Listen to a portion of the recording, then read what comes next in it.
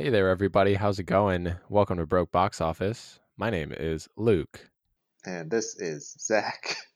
Are you level 10 today? I don't know if I'm good enough to be level 10. I don't know, Because, man. It's tough. what did he say? Dante? No one can beat Dante. Or, fuck, they kept saying something. Today, we're covering a film called Virtual Combat from 1995. Yeah, man. I don't know. I feel like one of the most vanilla movies we've done so far, honestly. Yeah, I feel like as soon as I heard the name, this movie was exactly what I thought it was going to be, Yep. pretty much. Yep. And it was great on that level, I guess. Yeah. It's like Blade Runner with a lot more karate. Yeah, I mean, it's like a lot of different things. That's the log line for this film. Anyway, should we just jump into I can Yeah. talk about some of the acting. Let's do it. I'm very interested. I spoiled myself a little bit Yeah. because the credits Yeah. tell me about Don the Dragon Wilson, man. Okay, yes. So that was the first note that I took, obviously, because he is credited in this film as Don the Dragon Wilson. And he is a real big deal. He is a professional kickboxer. And on his IMDb page, which, I don't know who writes these. I guess you write your own, so take this with a grain of salt. But it says, Don the Dragon Wilson is considered the greatest kickboxing champion in the sport's history. Holy shit, seriously? So, Oh my god. and I mean, it's still kickboxing. So, it's not MMA and it's not boxing. It's like a weird middle, but he's a great kickboxer, apparently. Well, apparently, the greatest ever. The greatest champion in the history of the sport. But as far as acting goes, it's really what you would think. He has two big things. He was some gang member in Batman Forever. Okay. And he was quote unquote sparring partner in Say Anything. So he was in those two films. Those are on the top of his IMDb, obviously. And it's not like he is an unsuccessful person. He has 70 credits on IMDb. They're just all terrible B kung fu films. Okay. Well, that makes sense. And a lot of video games too, which is weird. I don't know if he's doing mocap or if he's doing voices, but I got to imagine it's motion capture. I would have to think for video games and stuff. So that's pretty much it for him. But his nickname, the Dragon, comes from his kickboxing career, I guess. Sure. I wonder if he gave it to himself. Yeah, right. A similar situation with Michael Bernardo, who plays Dante. Okay. He, in fact, was in Batman and Robin, which is funny. And then a bunch of terrible looking B kung fu movies. Same thing with Ken McLeod, who played the partner. Just a bunch of kung fu movies. It's pretty much the same across the board until you get to some really interesting people kind of below the line. You have Michael Dorn, who is the voice of Dante. Okay. So the voice. Yeah. He is Worf in Star Trek. Whoa. Okay. I mean, yeah, he does have a very deep voice in this movie. Yeah. So he's probably the most successful by quite a large margin. Yeah. He's Worf in Star Trek, and then he is a voice for a bunch of animated stuff. He does all the animated superhero shows. Oh, nice. He does Justice League, the animated Justice League show. He just Transformers, a ton of animated series. I mean, he's got a good voice for it. Yeah, he's great. You also have Rip Taylor is in this. Yeah, which is weird. I recognized him. And I saw him. Rip Taylor is a comedian. I don't remember who he was. I saw his name in the opening credits, and I was like, "Oh shit, Rip Taylor's in this." And I never he must be a really small part because I never really clocked him in the movie at all. Yeah, I don't know. There's one moment where the couple you see, they get to Las Vegas or whatever, and there's that big floating head that's doing an advertisement for something or other. That was him. Oh, okay. Yeah. Okay. Cool. Yeah. Yep. I see it now. Yeah, that voice, I was just like, whoa. I'll cover this woman just because she's kind of the other lead, but Athena Massey, who plays Liana, she kind of the same deal. She was in like one or two things, but then she's done a bunch of video games and a bunch of like B movies. Okay. Nothing too significant. And she hasn't worked at all since like 2002. So she clearly kind of left the game. The last two I'll mention that are really interesting is Stella Stevens, who plays Mary, which is the woman in the phone who like helps out. She was a really successful actress in like the 60s and 70s. She was in the original the Jerry Lewis Nutty Professor. Whoa. And she was in the original Poseidon Adventure. Huh. Yeah, she has like 150 credits on IMDb. So she's you know, she's the real deal. And then there's also Turhan Bey, who played Dr. Cameron, who's the guy who kind of starts and brings them to life. And he was a very successful actor back in the 40s. Holy shit. Like he was in The Mummy's Tomb, like the Lon Chaney sequel to The Mummy. He was in Night in Paradise. He was in some movie called The Gay Falcon in 1941. I can only imagine what that's great. About. But yeah, you know, he was pretty successful too. Nice. That's pretty much it. Okay. A lot more interesting stuff than there usually is as far as the acting goes. Yeah. With Michael Dorn definitely being the standout. I feel like it's kind of similar on my side of things too, where and maybe this is just because I looked into more people than usual, but yeah. I got the director Andrew Stevens. He did a lot of acting, strangely, including 33 episodes of that show Dallas. That's weird. And then, you know, just other random stuff. And he also has 130 producer credits up to next year and beyond. Like he has like 8 things that are, you know, yet to be released. Okay. But in the past, his producing credits have included Battlefield Earth and The Boondock Saints. Wow. I like that movie. But most of it's, you know, just like small stuff.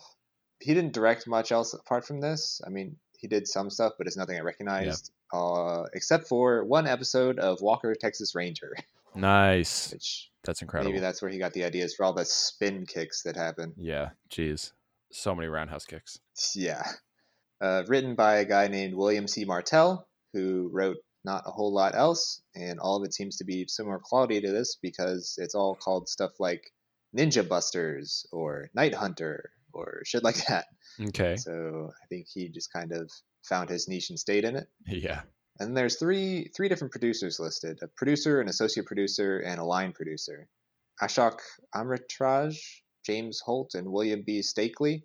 The first two also worked on Battlefield Earth, and all three of them worked on a lot of other stuff that the director had produced as well. So I think they were kind of like a team, or at least friends. Yeah. But, you know, not much else in each of their personal credits. And then we get down to a cinematographer, a guy named David J. Miller. And this is a lot of fun because he started in movies, but he pretty quickly got into TV. And he did the cinematography for a bunch of episodes of Jag and Desperate Housewives. Oh, wow. And then more recently, 17 episodes of that show Veep. Okay, yeah. And then 42 episodes of The Good Place. Oh my God. Wow, that's impressive. Which I looked it up. I was like, yeah, how many episodes are there of that show? He did all of them except for the pilot. Like he is the cinematographer for the show. That's an amazing show too. Yeah. That's awesome. And it's so cool that he went from this to that. Right, yeah. A real success story. That's very cool. Yeah. And then I looked into a couple other things just because I liked the production design of this movie. Yeah. I looked up the production designer. It's a guy named Roger Null, who has a long list of visual effects credits, including, you know, horror movies and stuff, but also a couple that were funny to me. Marmaduke, I guess he did the effects for the big old dog, and that movie Aragon. Oh my God. I don't know if you ever saw. I forgot they made a movie out of that. I'm pretty sure I saw it. Yeah, man. It's not great. It clearly didn't leave much of an impact on me. Holy cow. Must have. Because I remember that book. Yeah. I think that book was mainly famous because of like how old the guy was when he wrote it. Yeah, wasn't he like 16 or something? And that was the whole big deal. Yeah, yeah. It was a fine book. I don't know. I don't remember Yeah. anything about it, but Yeah, I'm sure me it neither. was fine. Yeah. But more importantly, last year, Roger Knoll was the visual effects guy for Haunting of Hill House. Oh my God, The that TV show. show is great. I love that show. Yeah. That's super So, cool. good job for him as well. Yeah. And that would be probably the most fun, except I feel like I want to start doing this a little more where I'll just look at, because there's a bunch of people who I never talk about on these movies. So I want to try and pick like, one like person way down at the bottom, like every time, just I guess at random. But this time, the sculptor, a guy named Todd Rex. Okay. This was either his first or his second movie as a sculptor, which basically is part of like the visual effects team or like the what is it, the production design team, depending on like what type of sculpting it is. I looked it up. It's like sculpting, like they do on that show Face Off, like monster masks and stuff, but also just general, like if they need to have like a boulder somewhere, he'll like sculpt it, stuff like that. Cool. And his credits from this movie, being his first one, go into stuff like Star Trek Into Darkness, Captain America Winter Soldier, Guardians of the Galaxy, Interstellar, Suicide Squad, Westworld. Good for him. He's like a big deal sculptor guy, I guess. That's awesome. Yeah. Making a living with that sculpting. Yeah, man. Everybody needs something. Mm-hmm. That's really cool.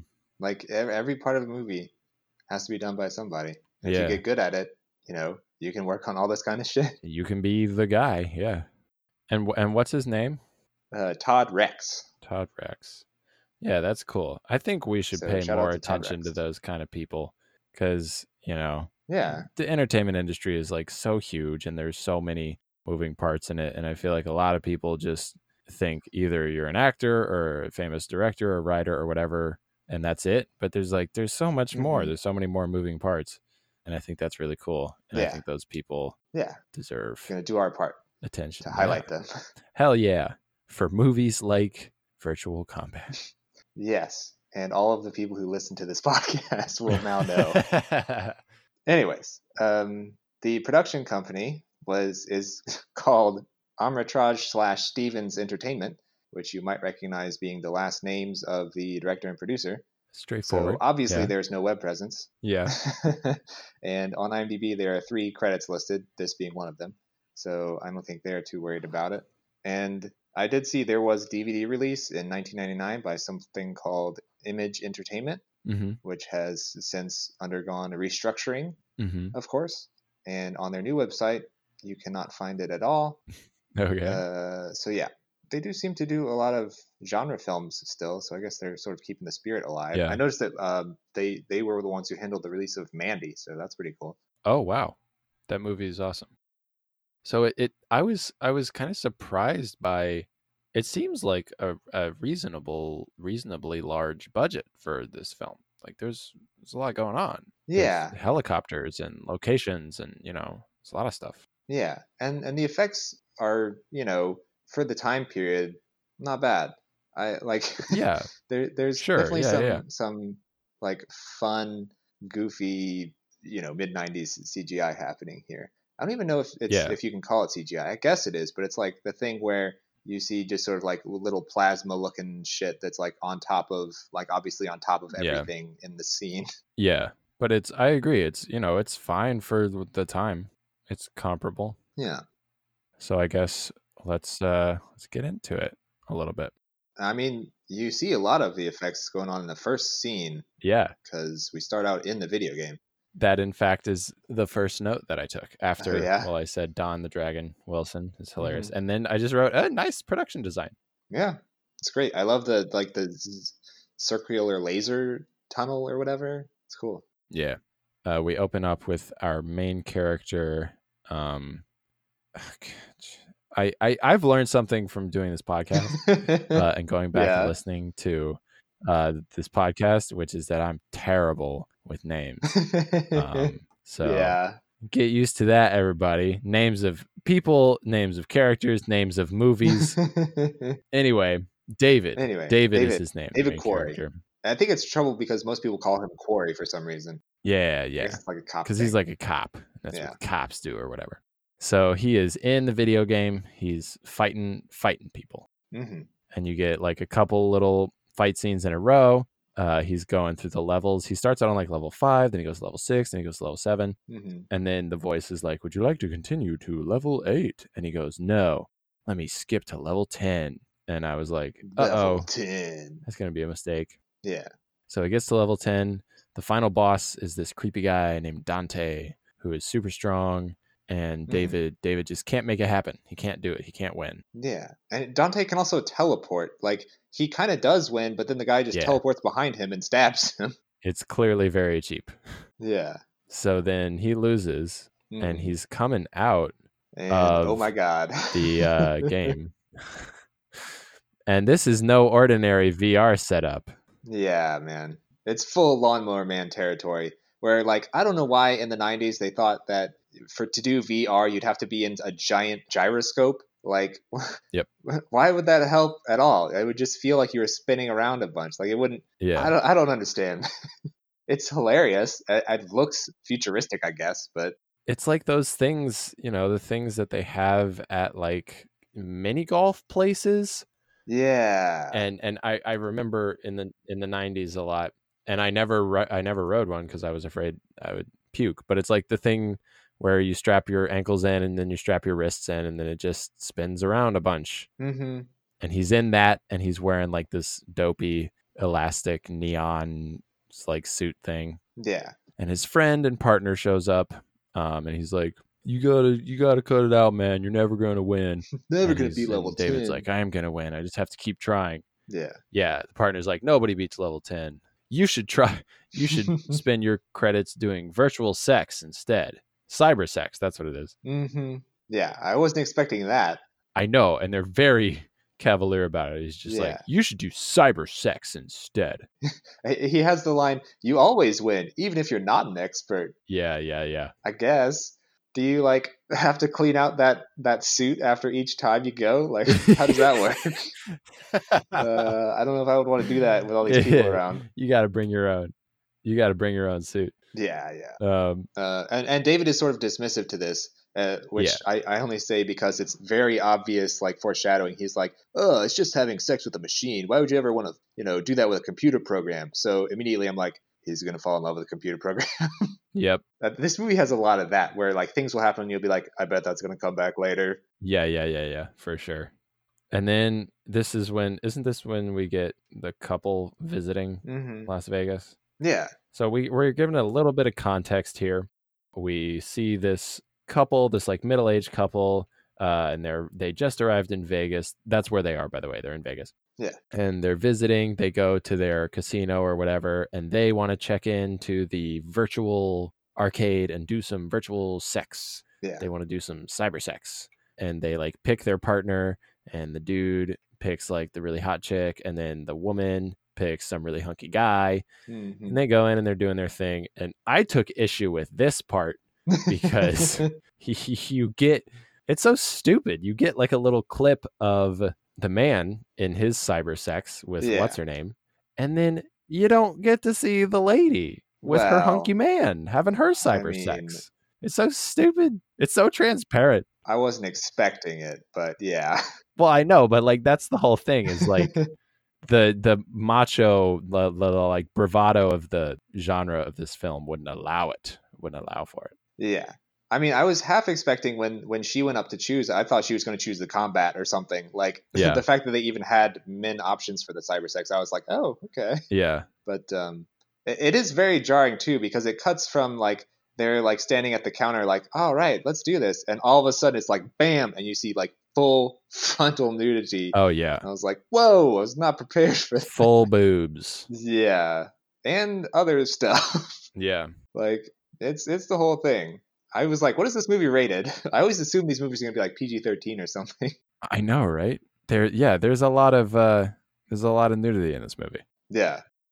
But, this scene has like basically no point from what I remember, right? Like we never see these characters again, do we? No, yeah, these characters are very clearly just like world building Yeah. and / time filling. Yeah. / nudity filling, I guess. Yeah. And it's interesting. I had a question here about like ratings. Yeah. Because I don't know how ratings work, but I assume it's so funny because there are so many nude breasts in this movie in sexual situations, and no one ever touches them. And I assume it's because like if you touch boobies, then it's like, is that NC-17? Is that like one more rating up, or is it, you know, what? But I feel like I see that nowadays. Like I feel like I see that on like HBO or whatever and stuff like that. Yeah, I guess that's the thing that happens. I don't know. Yeah, I don't know. It was very conspicuous in this film. There just kept being naked boobs, and like no one got anywhere near them. It was weird. Maybe the director was like, "Hey, get your hands out of the way. You gotta see those boobs." Oh man. Anyway, so this is the world we are in. We're in Vegas. Everyone's kind of sleazy. Yeah, I wanted to ask, is this? I mean, this is obviously in the future. Do you get the feeling that it's supposed to be like dystopic? But it just kind of seems like regular old Las Vegas. Yeah. Like certain parts, you know, they call everything a grid, I guess. And there's like, you know, checkpoints and stuff. But the world itself just kind of seems like normal-ish. I guess more sleazy than usual, but yeah, I was going to say the exact same thing. Like society hasn't collapsed, I guess I should say. The world building is quite poor, and it's weird because like there's like laser guns, or not laser guns, I guess, but like tasers and stuff, like we mentioned. Taser guns come in later on. Yeah, they're tasers, and they like shoot little rays, and it feels out of place.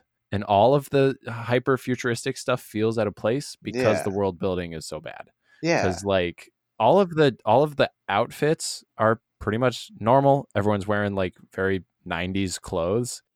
Most of the set deck is very normal. There are one or two rooms, you know, that are like, ooh, this is very futury, but mostly it's not. Mostly it's just very normal design and set decoration. So it's like, yeah, it's really leaves a lot to be desired in that aspect. It feels like they kind of forgot about the world building, except for certain moments where they're like, oh yeah, put something futury here. Like earlier when they're buying this stuff, the guy's like, that'll be 5,000 credits. And I was like, really? Like, what happened to dollars? How far in the future is this? We're still living on Earth. It's weird because it could be like 50 years in the future, or it could be like 300 years in the future. Yeah, like it's hard. You know, it's hard to tell. Las Vegas is still around. Yeah. Anyways, speaking of futuristic, now we go to Burtek headquarters, which I guess has a giant Easter Island head in the front of it, like you do, you know, if you're a tech company. Yeah, those tech people be crazy. So this is where I took the note of like, so we're introduced to, gee, I wonder if this guy is a villain, as we're introduced to him literally playing the organ. Yeah, man. I wrote that note as well. Some ominous Halloween ass music on a fucking organ. Yeah. It's so dumb. Yeah. And well, as the guy is coming in to meet him, the guy, Dr. Cameron, right? I don't know when we learn his name, but his name is Dr. Cameron.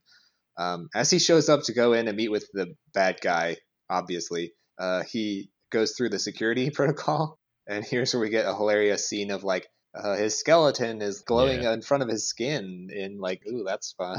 Yeah. But he wants to show him his new invention. I think we skipped a little scene right before this.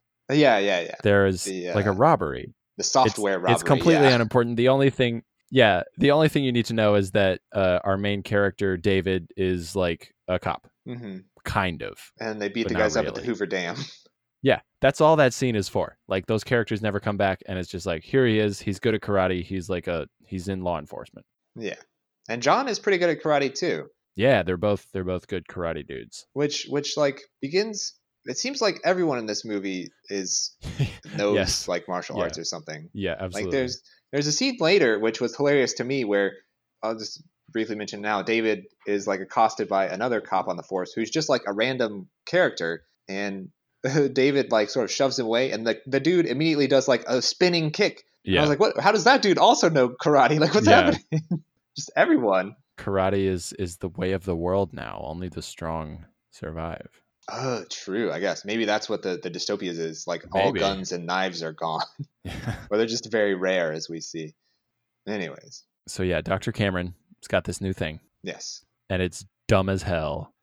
At first, they'd sort of do like a switch on you where they show like another one of those lady programs or whatever. Yep. And I was like, oh, I guess he has a new AI or whatever. And this was like just a weird, gross little detail where as the bad guy has the visor on watching this little program of this naked lady, he's like licking his lips and like smacking them like yeah, it's like, so gross. Come on, dude. It's so awful. Like, get it together, man. But it is not a new sex program. He's like, what? She's the most popular one we have. Why are you showing this to me? Yeah. But he has a different idea. And out walks Liana, but in real life, she's alive. The program has become real. Yes. And there's a couple of moments of sort of like mumbo jumbo in the movie of like kind of hand waving, explaining stuff away.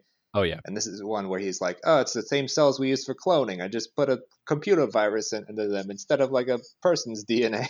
Yeah, they explain it away very quickly, and it's all nonsense. It's all dumb. But basically, he's, using living cells to create these people. And so this is the dumbest part, too. The boss is like, make me another one. And he's like, okay, who's the second most popular? And they're like, Greta, the dominatrix. And he's like, all right. Mm-hmm. And he goes boop, boop, boop. And he types it in the computer. He makes Greta. And Greta comes out of the slime already wearing a leather outfit and holding a fucking whip. Like, yeah, if you're making them out of cells, where the clothes come from? Where do the clothes come from? I mean, maybe the clothes are just part of her. So stupid. That would be very good for a sex robot. They're organic clothes. Yeah. I mean, we do see later that the whip does seem to be organic because she can control it like an appendage. Yeah. Yeah. But yeah, so bad guy, I don't know when they say his name, but his name's Burroughs, the bad guy, head of the company guy. Right. I think it'll just be easier to call him that. He's like, awesome, let's start doing this. And then for some reason, he's like, we got to get across the border to LA, I guess to take them to the main office. Yeah. So that people can buy them, I think. Yeah, I think so. They put these collars on them that control them. So, if they try and escape or whatever, they can just kill them basically right away. Yeah. And also, Dr. Cameron very conspicuously again goes, oh, by the way, they can learn. Mm-hmm. And Burroughs is just like, yeah, okay, whatever, and just waves it off. But it's very clear that some learning is going to happen. Obviously. It's so fucking Blade Runner, dude. Mm-hmm. It's so Blade Runner. Yeah.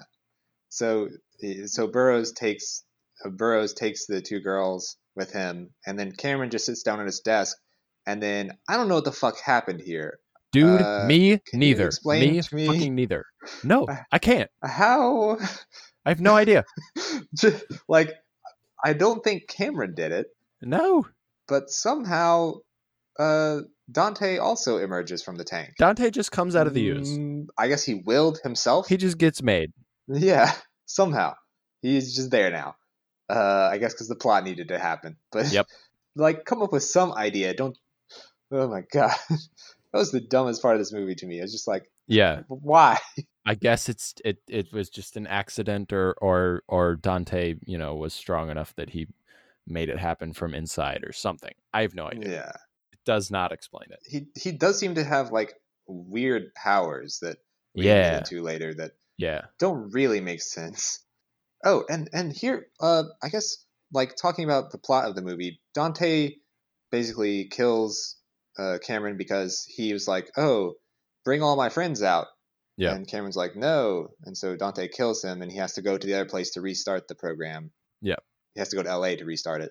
But I was wondering first of all, how does he even know any of the other characters, and why would he be friends with them? Yeah. It's weird. They're never on the same level together. So Dante has to go to LA.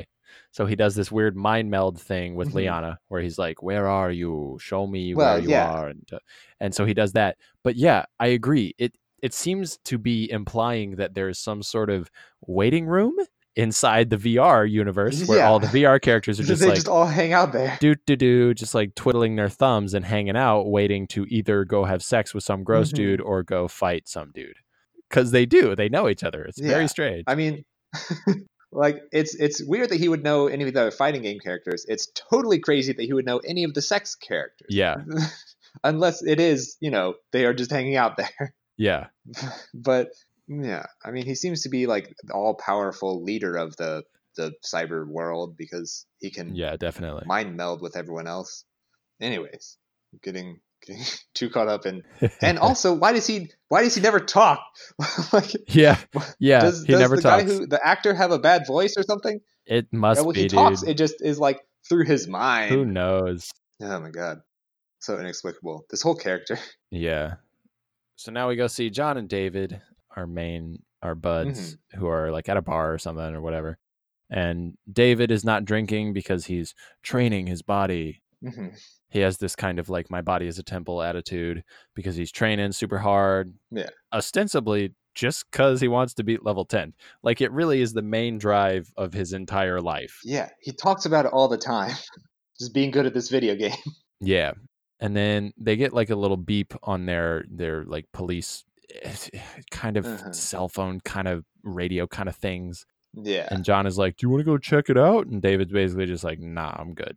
Yeah, that was kind of funny to me because, David's the main character, but he's like, "Nah, they could handle it. We're off the clock." Yeah. Something else hilarious happened in this scene too, where it's revealed that, John does all this cyber sex stuff. And he also, David's like, "Well, what about your wife?" Oh, yeah. And John was like, "Well, she did it before we got married, but after we got married, I made a version of myself that she could have cyber sex with." It's like, I put my brain in a computer to fuck my wife. It's like, whoa, so stupid. What's happening? Yep. At this point, though, I kind of thought like, well, and with what happens next, I was like, I guess we can get into it then. Spoiler alert, John dies. Of course he does. Yeah. But I was like, oh my God, wait, are they going to use this AI to make like a synthetic version of him? Oh man, that's a cool opportunity that they did not take. Yeah, no, they don't do that. No. So John goes to respond to this call. There, and fucking Dante is there, and he's like, "Oh my god!" And he tries to fight him. He tries to tase him. None of it works. Dante's super powerful. Dante fucking murders him. Yeah. And Karate Uncle Joey is dead. That's what I was calling him before I knew his name, because he kind of looks like Uncle Joey from Full House. Yeah. And I was also kind of sad because like I thought he was going to be like one of the main characters. I thought it was going to be both of them. Yeah. And he died super fast. I mean, yeah, it's going to be a team up movie, but it's just they weren't the two that were teaming up. Yeah. So David finds out. Obviously, the next day he's super pissed. He's like, "I got to find out the people who did this." And somehow, because of like all the surveillance or whatever, because it's the future, his superiors are like, okay, so there was an old man and two women, which is, of course, Burroughs and the two AI sex women. And David's boss is like, they're going to Los Angeles and they like snuck across or whatever. So they're bad guys. So we think they're the ones who did this. So David's like, all right, cool. I'm going to go to LA and I'm going to follow him because he was my partner and I got to avenge him. Yeah. But Chief's not having it. Yeah. It's the classic, like, it's out of your jurisdiction. And he's like, well, then fuck this job. I quit. And the captain's like, well, okay, just tell us if you find anything. Yeah, it's kind of weird. The captain is sort of like, all right, I'm going to let you do it, but like sort of secretly and sort of like you're only reporting directly to me and kind of like don't tell anybody. When he was like, don't tell anybody else, talk to me directly, I was like, oh, he's going to betray him. But, that never happens either. I kept calling things wrong. Yeah, it does. Does it? Yeah. Wait, did I remember that wrong? We'll get to it when we get there, but I mean, kind of. Okay, we'll get there. Okay. Huh. Maybe I just blocked it out because I didn't want it. Such a good captain. Okay. And then we get kind of like a heartfelt scene for this type of movie where David is the one to go inform John's wife that he's died. And she obviously doesn't take it well, and it's a very long scene. What did you think about this scene? I mean, it was sad. Like it felt out of place in this movie, but I think it was like relatively well done for this type of scene. What did you think? I just thought the acting was so terrible that it was. Yeah. They're just. Think about like the actual like weight of that circumstance, because we meet John's wife. We also see that John has an infant child. Yeah. I mean, yeah, maybe that was just what it was. I don't remember the acting at all, really. It's terrible. I mean, it's not terrible. I shouldn't say it's terrible. It just Okay. it is not fitting for the weight of the scenario at Yeah, that all. makes sense. Which, I mean, it would be awkward to have if it was fitting, like if the woman really did react how ostensibly a wife would react to news of the death of her husband, that would be kind of awkward in this movie. It wouldn't fit. So I guess I get it, but it just was not. I was like, this doesn't need to be in here. Yeah, I like, maybe this is bad to say, but his wife didn't need to be a character in this movie at all. Like, we get that it's sad that he died. Yeah. Okay, so yeah, and then the next scene is where David goes to the dam to investigate, and the guy tries to stop him because he's like, it's police personnel only, and apparently this guy is also a martial artist. Yep, everyone does karate. Okay, this is where I took the line where the guy's like calls David a grid runner. Yeah. And I was like, oh, like a blade runner. Yeah. So that's what his job is. I think they are border guards is what they were saying. Yeah. Right? I mean, that's what I got. You get the feeling that it's sort of like, how there's those little kind of petty rivalries between like the police department and the sheriff's office, stuff like that. Like he's law enforcement, but he's like not a police officer, quote unquote, whatever that means. Yeah. But he's law enforcement. Yeah. While he's there though, he does find like the little walkie-talkie video thing that John had. And yep. He hears the laughter of Dante, and I don't know if he recognizes it or not at this point, but it does sort of lead him to, figure out what has been happening, and he finds out that a purchase was made in Cameron's name on the bullet train to LA. Mm-hmm. And I took a note here that the bullet train sure looks a lot like a subway. Mm-hmm. Does not look like any bullet train I've seen. Nope. So our boy's going to LA to avenge his partner. And then this is kind of a lull in the film for me. There's a couple scenes in a row where like I don't really know, nothing important really happens, and then like he gets there and then he gets assaulted like right when he gets there. Yeah. By all these people. Somehow Burroughs knows that he's on his way. I don't remember why. I don't either.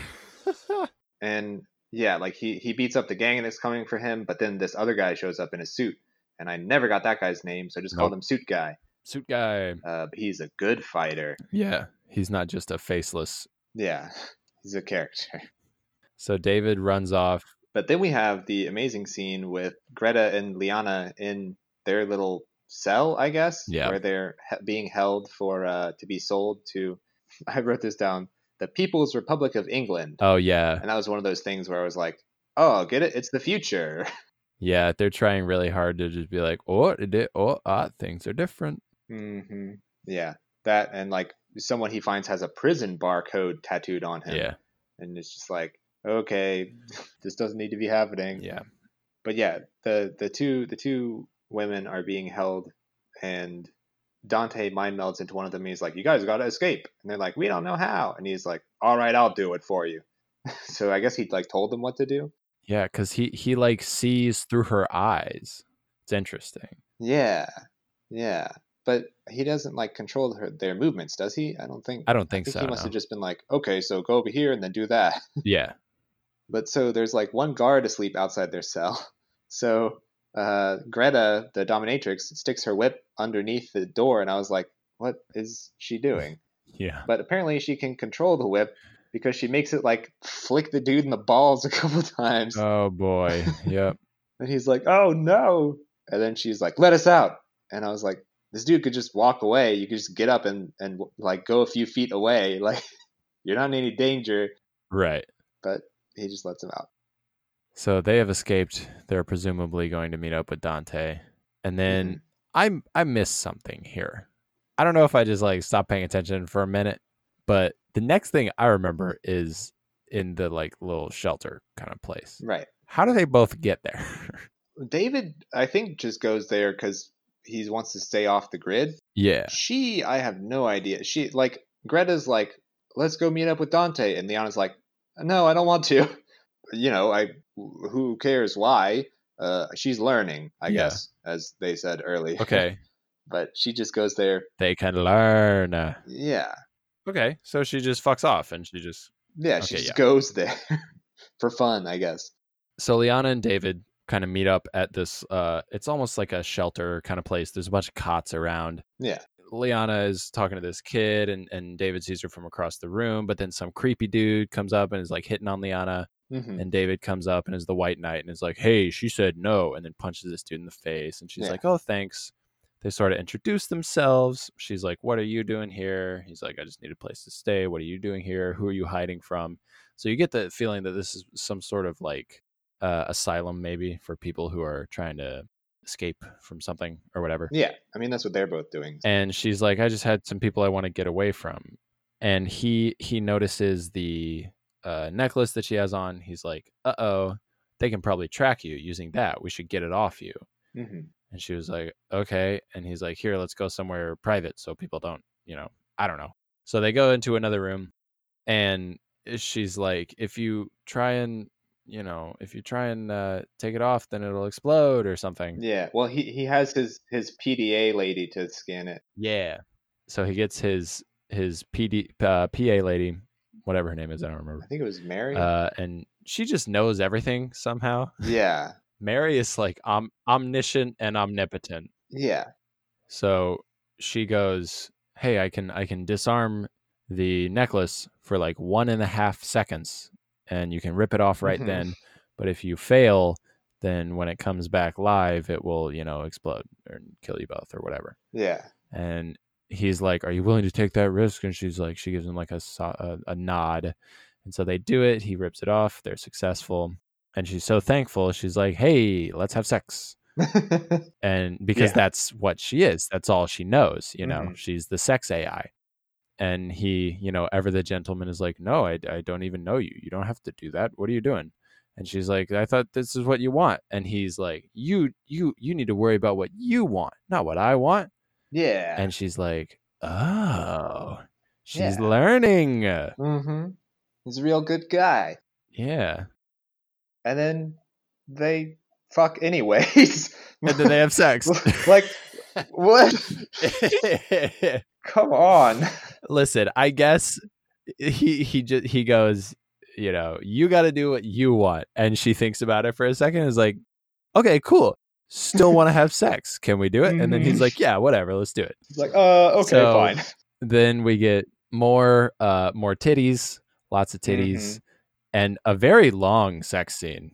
Yeah, which is hilarious because it's, she's on top and she's, ostensibly naked and so is he, but she has wrapped a blanket around her waist, which is also over his waist. Yep. So like, no one in the history of having sex has ever done this before. It's insane looking. No. So obviously just but it's like long. It's like 1.5 minutes long. Yeah, it is very long. And it ends with like the sex music is still happening, and then we're just treated to shots of like the homeless people upstairs. Like, hey, don't forget they're here while this is happening. Yeah. Like, whoa. Yeah. That's so like the strange. Sex music doesn't stop. Yeah, it's weird. It's really weird. And then as soon as they're done, the goons show up at the shelter, the goons that we saw from earlier. And there's a big fight scene. And she, Alana, whatever her name is, I keep having Liana. to open my phone to remind myself of people's names. Yes, Liana. Liana knows fucking karate. Yeah, she kicks the shit out of these guys. She beats up two dudes. Crazy. Like, I thought the whole thing is that, like, all they know is what they've been. And she's like the sex robot. So why would she know karate? It doesn't make sense. Well, The other one was the dominatrix. Maybe that was the one that her fetish is like karate girl. So anyway, they beat up these guys and they kind of escape. Mm-hmm. Yeah, they hide out and they kind of explain the plot to each other. So now they both know the score, and they are trying to draw Dante out because they know what he's trying to do and they know they have to stop him. So they lead him to Japantown. Yeah. Which is there a Japantown in LA, or is that one of the future-y things? No, it's okay. It's so stupid because someone calls it Japantown, and then literally in the next scene, someone else calls it Little Tokyo, which is what it is known as, is Little Tokyo. Okay. Like in real life in LA, there is a Little Tokyo. So I was like, okay, clearly that's what they're talking about. And then fucking 2 sentences later, someone was like, yada, yada, yada, Little Tokyo. And I was like, oh, okay. Yeah. So at this point, there's clearly 2 like bosses set up. We have to defeat Burroughs, who is the skeevy rich guy, and then we have to defeat Dante, who is the karate AI. Yeah. And we're all set for our final act. Mm-hmm. And Dante shows up where they are in Little Tokyo. Oh wait. Isn't the scene with the commissioner first? Is that first? Wait, what scene with the commissioner? Or is that afterwards? Where his boss shows up. His boss shows up in LA. Do you not remember this? I remember that happened. Oh no! Okay, yeah, that's after this. I don't remember. That's after this. Yeah, I just saw in my notes. Oh, okay, that's after this. That part. I think because it was the shortest scene ever. Okay. Yeah. Okay, sorry. Go ahead. Yeah. Anyways, Dante knocks out David with 1 punch naturally, like because that's not our main character or anything. Yup. And he abducts Liana. Yep. David wakes up and Greta's still there.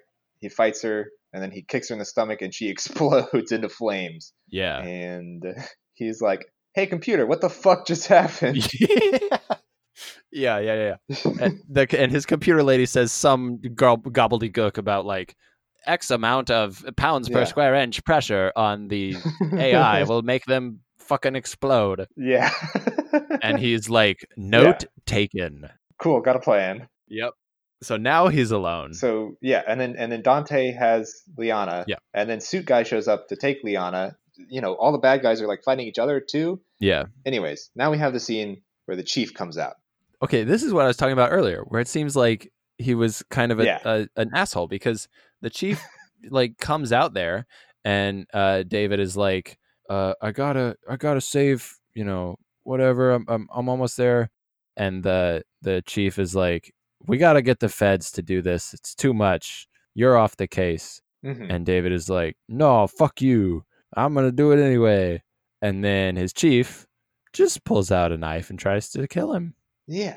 I think that might have been why I forgot about this, is because they don't explain why. It's so weird. If they had been like, I was the one who called them and told them you were coming to town earlier, that would have made sense. But he just kind of attacks him. Like, was he upset that he wasn't going to let the feds handle it? Or right.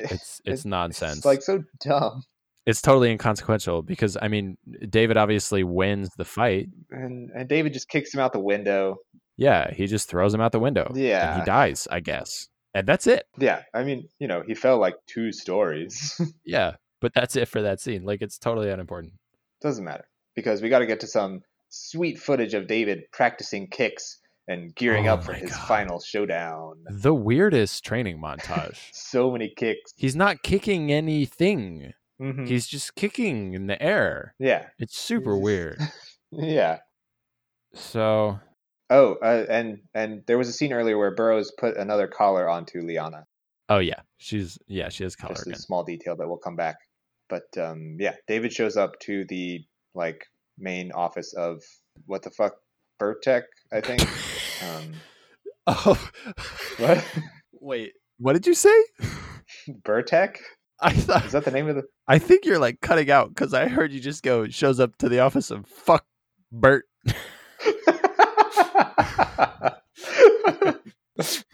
The office of fuck Bert, obviously. So David shows up to fuck Bert. Yeah. Oh my god. He shows up to fuck Bert.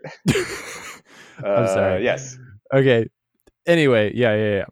He's there, and he gains entrance by having his computer like beam the handprint of his captain onto his hand, which That's not how that works at all. But yeah, whatever. who knows? He gets inside.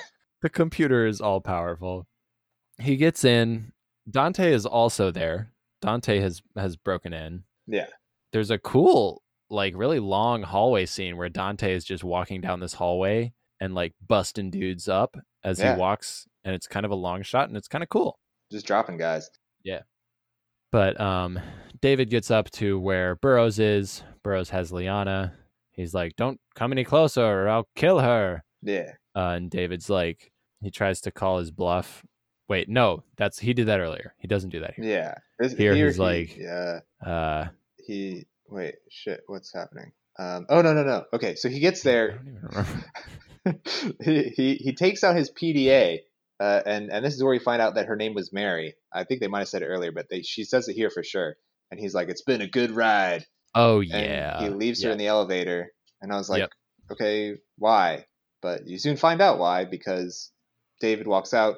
He's immediately tased by the suit guy, who brings him in front of Burroughs. Burroughs pulls out a real gun with like actual bullets and shit, and he starts to play like Russian roulette with him, like one player Russian roulette, just like with all of the bullets shooting at David, and he finally gets down to the last one, and he's about to take the shot, but then David has Mary pretend to be the FBI, which distracts Burroughs long enough for him to like knock the gun out of his hand. Yeah. And then Mary like explodes. Yeah.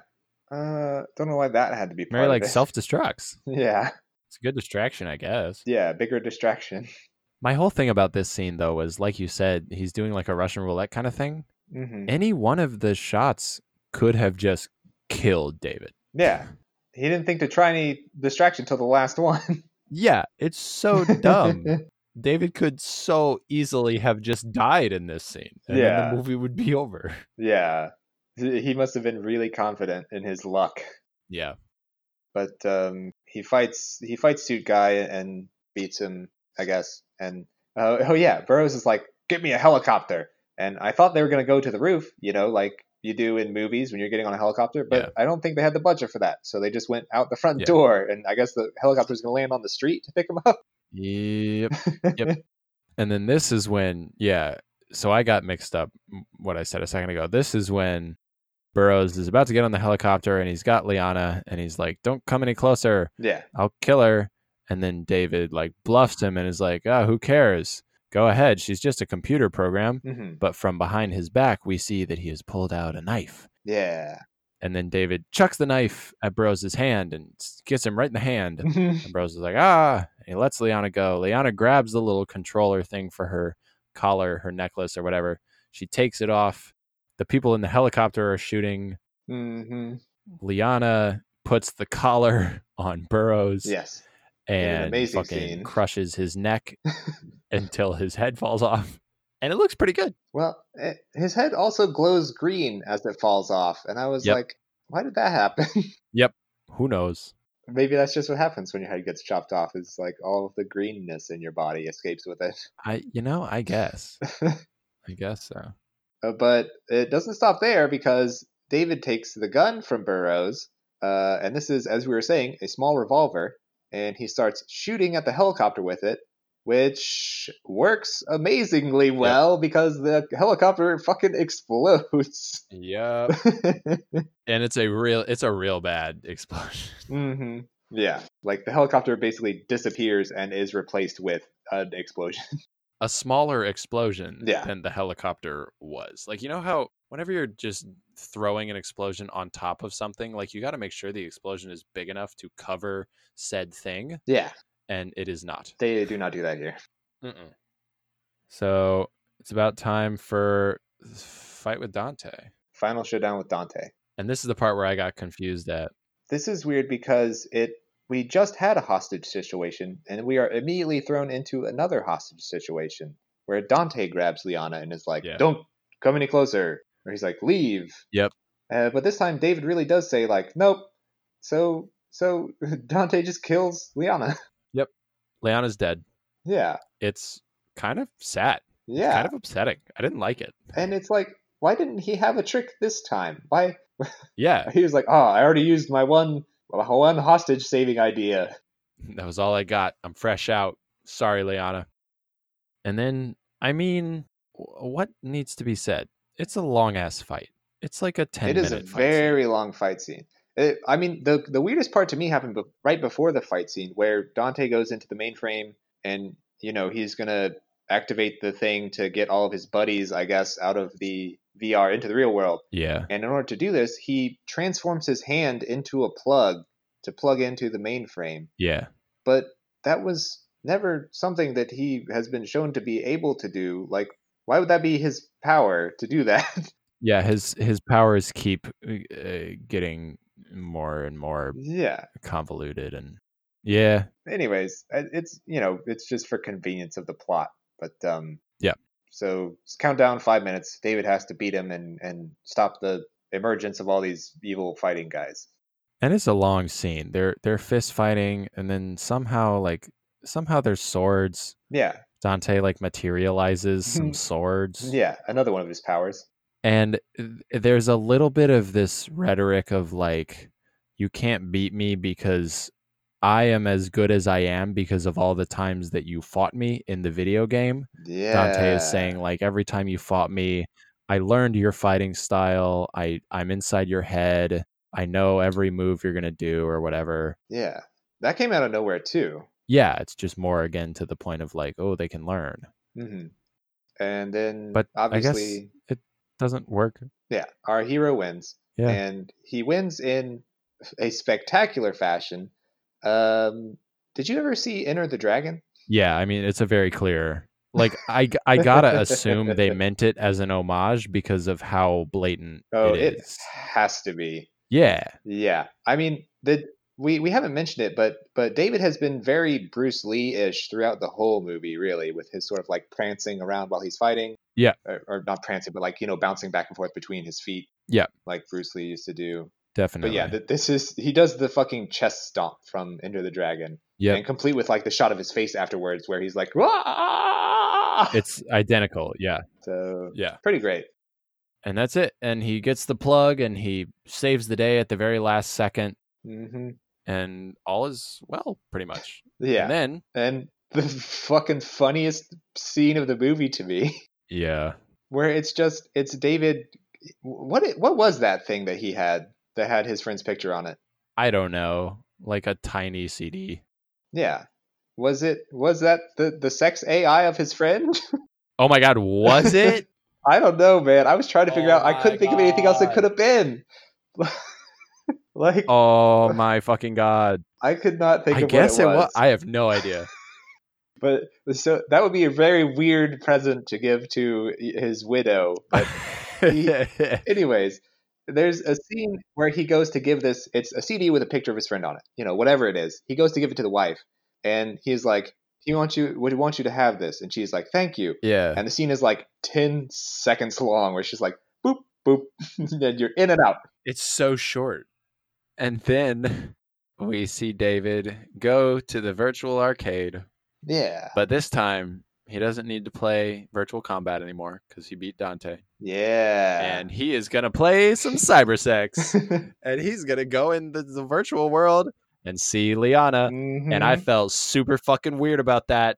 I felt so weird. Yeah. I felt so weird about it. I feel and again, I know this movie is not the kind of movie that is trying to make some kind of it's not Blade Runner. It's not considering the kind of arguments that it's making about relationships and what it is to be a human. But I felt whatever it did in the last 2 minutes completely contradicted the entire rest of the movie. Yeah. I was okay, so he is doing cybersex now, but it's okay because he met Liana outside in the real world for a day. That makes it okay? I don't know. Or does she remember him? She seems to remember him. So. Yeah, but that's how they are with everybody. Oh, maybe so. Whoa, that would be so dark. That's how I read it.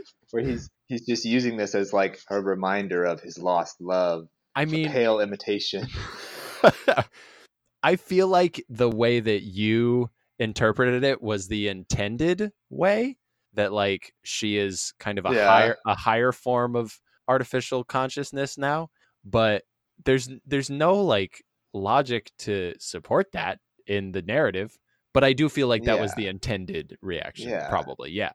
Otherwise, it's almost like, speaking of Blade Runner, it's like Joy from Blade Runner 2049. Yeah. Yeah, definitely. And then, I mean, that's it. Yeah, that's all. Yeah. That is Virtual Combat. It's good stuff. I don't know. To me, yeah, it's fine. It's like fun or whatever. There's some kung fu and it's silly and it looks decent. The production design is good. Like I said at the very beginning, I feel like there's a decently high budget for this movie. Like the sets are all really fully realized. Yeah. But it's just so vanilla. Yeah. I think you enjoyed it a little more than me. Probably, yeah. I mean, I it's got neon. It's 80s-y, futuristic, even though it came out in the 90s. Like it's fun. Yeah, for it me. is it feels 80s. I will say that the fighting was not great. Like I know he's like a world champion kickboxer or whatever, but someone should have, like, I don't know, done better choreography here, because it's a lot of like a person will just be standing there waiting for someone to kick them, and then that person will stand and wait for the other person to kick them. Like, it never feels like an actual fight. Yeah, the fighting is not good. The closest it ever comes is, like I briefly mentioned, the hallway scene with Dante walking down the hallway and busting heads. Like, that scene was really good and was like really well done. But yeah, there's a lot of problems with the choreography. Yeah. So I guess that's a soft recommendation if you like 80s aesthetics and you like kung fu movies. But also, we come to the same conclusion every week. You might as well watch it because it's free on YouTube. What do we got for next week? Why don't we try something weird for next? Well, not weird, but something a little older than we're used to. It's a movie called The Crybaby Killer from 1958. Ooh, sounds great. The Crybaby Killer, 1958. Yes. I believe when I looked it up, it was some sort of noir type thing, but we'll see. We'll see how it goes. That sounds awesome. That sounds fantastic. Yeah. So everybody check out The Crybaby Killer if you want to play along next week. Thanks for listening. As always, give us some feedback. Let us know what you think. Subscribe and download and rate and review and all that stuff. Yeah. I wonder if we have any reviews yet. Yeah. We should check. Mm-hmm. Can you guys tell how professional we are? Yes. Super professional. I was thinking we got to set up like an email address so that in case anyone actually does want to email. Yeah. With whatever, I guess. Or an Instagram or something. Oh, yeah. Maybe people can give us suggestions. Yeah. Of movies to do. Although that might be dangerous. Yeah. All right. Thanks for listening, guys. We'll see you next week on Broke Box Office. Have a good week. Bye-bye. Goodbye, folks. You made it past level 10.